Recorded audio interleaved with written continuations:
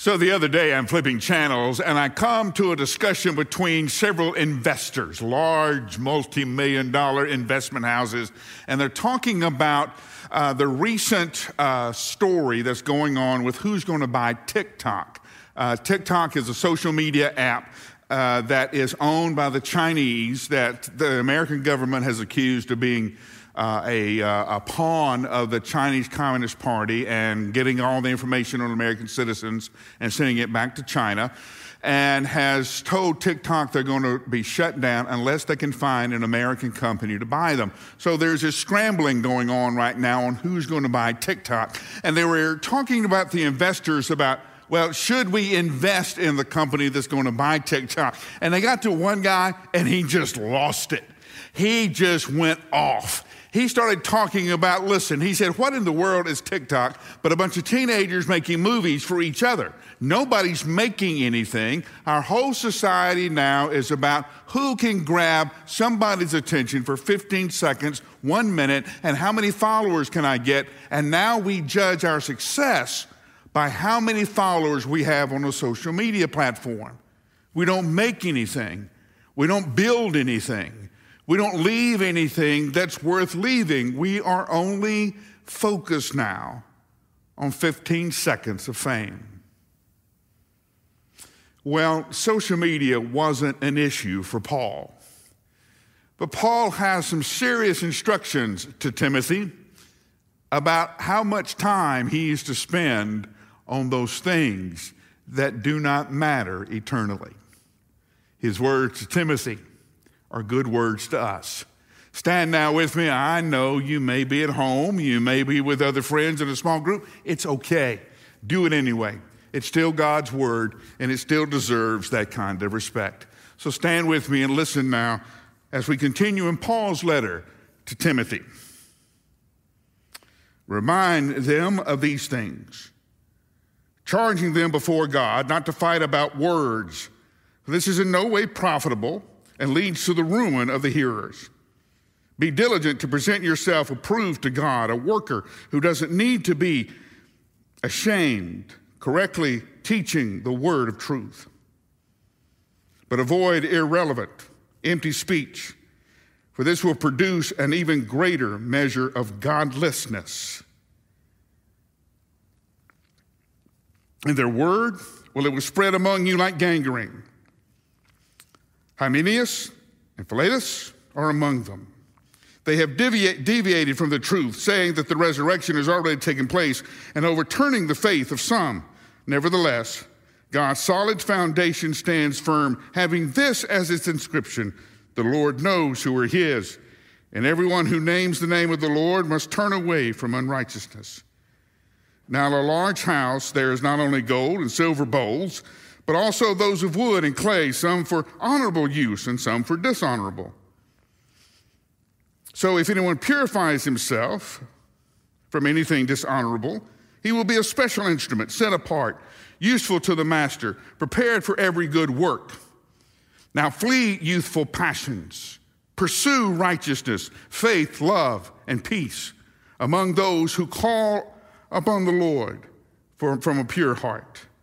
But reject foolishness and ignorant disputes, knowing that they always breed quarrels.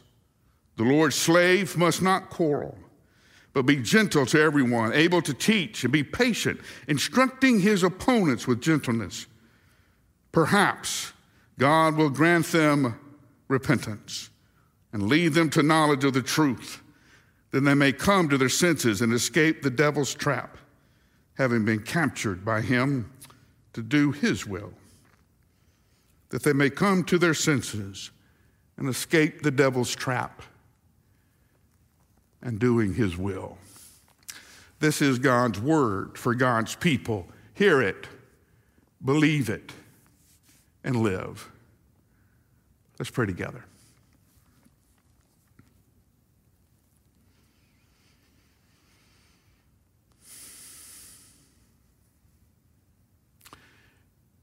Fill us with all that you are, pushing out everything in us that is not you. And then may we be ready with gentleness, truthfulness, faithfulness be able to lead those who have been deceived by Satan. And we pray this in your name. Amen. Again, this is a letter that we would not expect. Paul is instructing Timothy in how to be a better pastor to the people in Ephesus. He's encouraging Timothy to step on out, be bold in his leadership. But here, Paul addresses a very serious issue. It is the issue of playing word games, arguing about the meaning of things and trying to one-up each other. And no one has taken this now to some kind of new level than we have. It's called social media. And you don't have to be on there very long before you will hear someone quoting someone and then taking that person apart. You would think the safe place would be the church, but it's not. There are people who challenge other pastors and other ministers, and they will say, I heard him say this, I saw her write this. Name anybody that you think is a good writer, good scholar, good preacher, and there's a website that is dedicated to their destruction, claiming that they have left the truth. And the truth is always defined by somebody else's experience. It is a terrible witness to the world. But look at what Paul says. Paul says, don't. Now, you would think Paul would say, pray about this and let Jesus make you strong enough that you don't have to do this. No, that's not what he says. He says, don't do this. Flee youthful passions. Don't get hung up in word games that don't mean anything. The only thing you do is you frustrate the church and you lead them to live more and more. Did you see the word? Godless lives. Jesus has told us what's on the final. A guy asked him for us. Remember the story? A lawyer walks up to Jesus when they're debating all of this stuff, and he asked Jesus this famous question, what is the greatest commandment? You know what that question meant.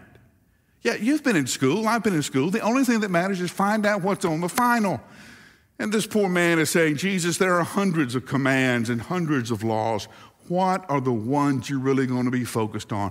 And Jesus said there's two. Love God with everything you have and love your neighbors, you love yourself. That's it.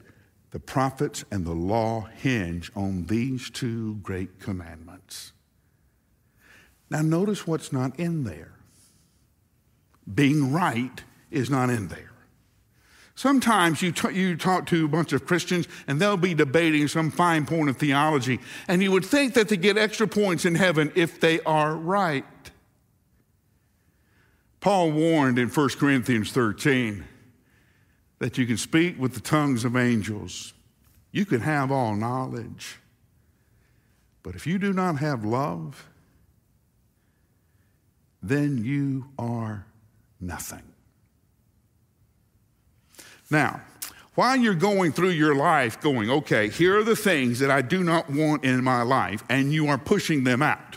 Okay, now remember, our focus as a disciple is the person of Jesus Christ. We study him, we watch him, we compare our lives to Christ and only to Christ, not anybody else. We look solely at Jesus. If there's something in Jesus' life that is not in my life, then I want to add that. The same way, if there's something in my life that is not in Jesus' life, I want to get rid of it. It doesn't take prayer. It doesn't take spiritual gifts. It takes action. These are the things that I am no longer going to do. There are some places a believer, a follower of Christ, simply doesn't go. There are some things that a believer in Jesus Christ simply doesn't do. The answer is no. Right after we had moved to Brentwood Baptist Church, I walked in at the beginning of one service, and I saw one of my sons sitting on the very back pew. And he was sitting back there with 4 girls. My son, 4 girls.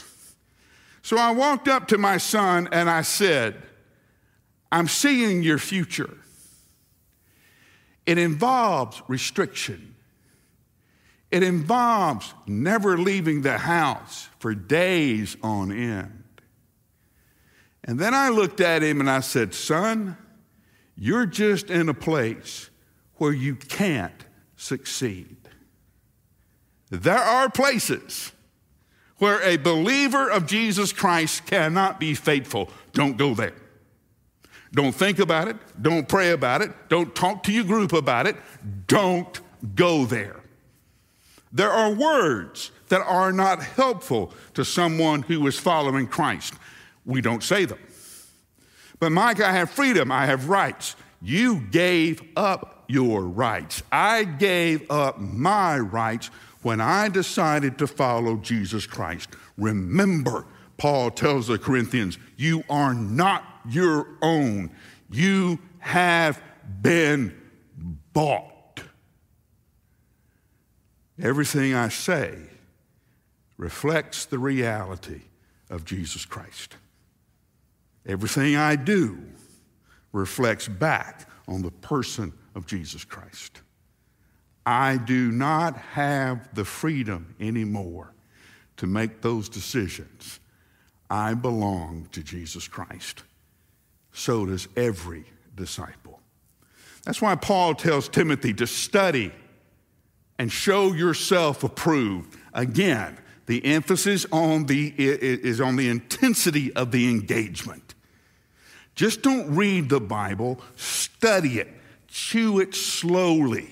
You know, that's the meditation of Scripture. You chew it slowly so that you get every nuance of the truth. You hold it up to the light like a beautiful diamond, and you turn it slowly so you can see the light bounce through it at every angle and admire the beauty of the text in every way that the light hits it. You study so that the work you bring to Jesus does not have to be apologized for. We've all had those moments, haven't we? When we have turned in a project of some kind and it not be our best work. It's embarrassing. Paul says study so that when you turn in your work to Christ, you don't have to explain it. You don't have to justify it, and you're not embarrassed by it.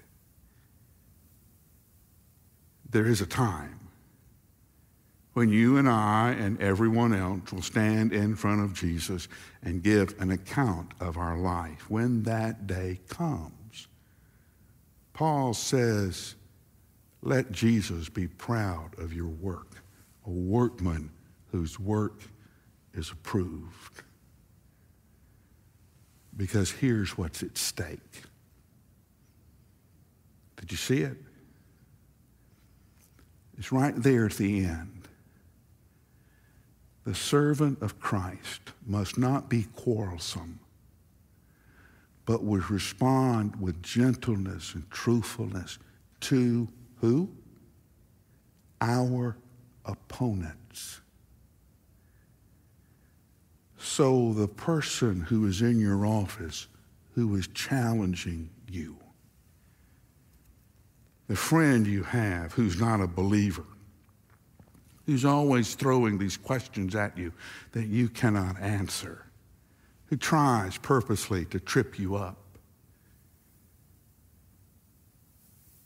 Paul says that person is kidnapped by Satan, captured by Satan, forced to do Satan's will.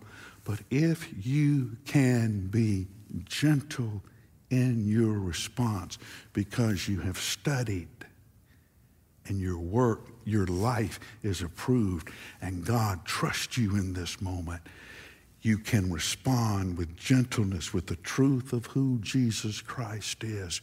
And Paul says, perhaps they will repent.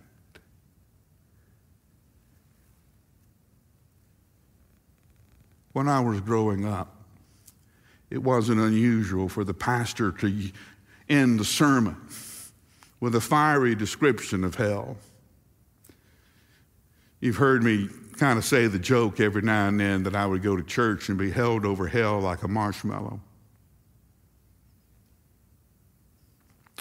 It's not the fire that's the problem. Meshach, Shadrach, and Abednego walked through the fiery furnace. And how do they do it? When the king himself looked in the furnace, he said, "Didn't we throw 3 men in there?" "Yes, king, we did." "I see 4, and the 4th one looks like the Son of God." If Jesus is walking with you, fire isn't the problem. It's when he's not walking with you. Ever. It's when he says to you, "I don't know who you are. Leave."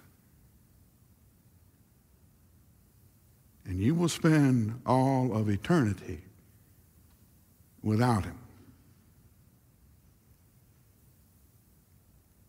There's no darkness that can describe that moment. There's no fire that intense of that eternal loneliness of finally understanding that Jesus is never going to come for you.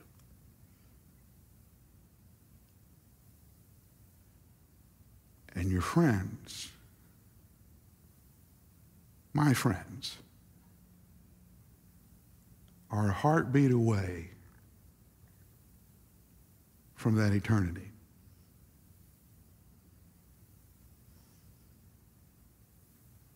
Do everything you can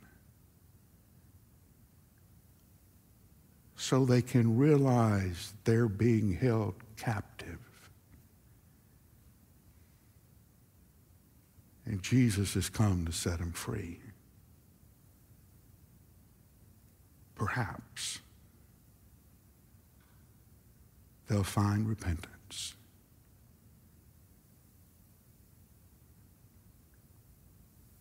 Do you know what's at stake? Let's pray together.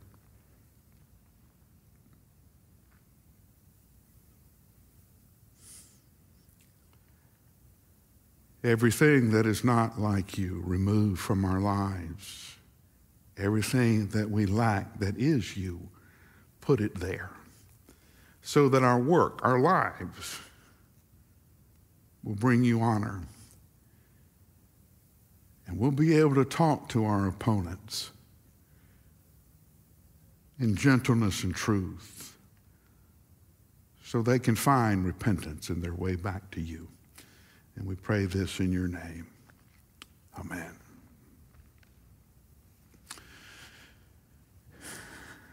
Don't kid yourself. There are few moments more serious than right now. Our nation struggles to find the truth, this truth that you and I know as the gospel of Jesus Christ. It's the only story we have that gives life meaning, purpose, hope, power. And your friends, my friends, are held captive, a heartbeat away from a hell that they'll never get back from. Study. Show yourself approved. Get rid of those things in your life that aren't of Christ, so Christ can trust you in that moment to help your friend find repentance. I hope this week you are burdened by understanding what's at stake. God bless you for being part of our service, and we'll see you next time.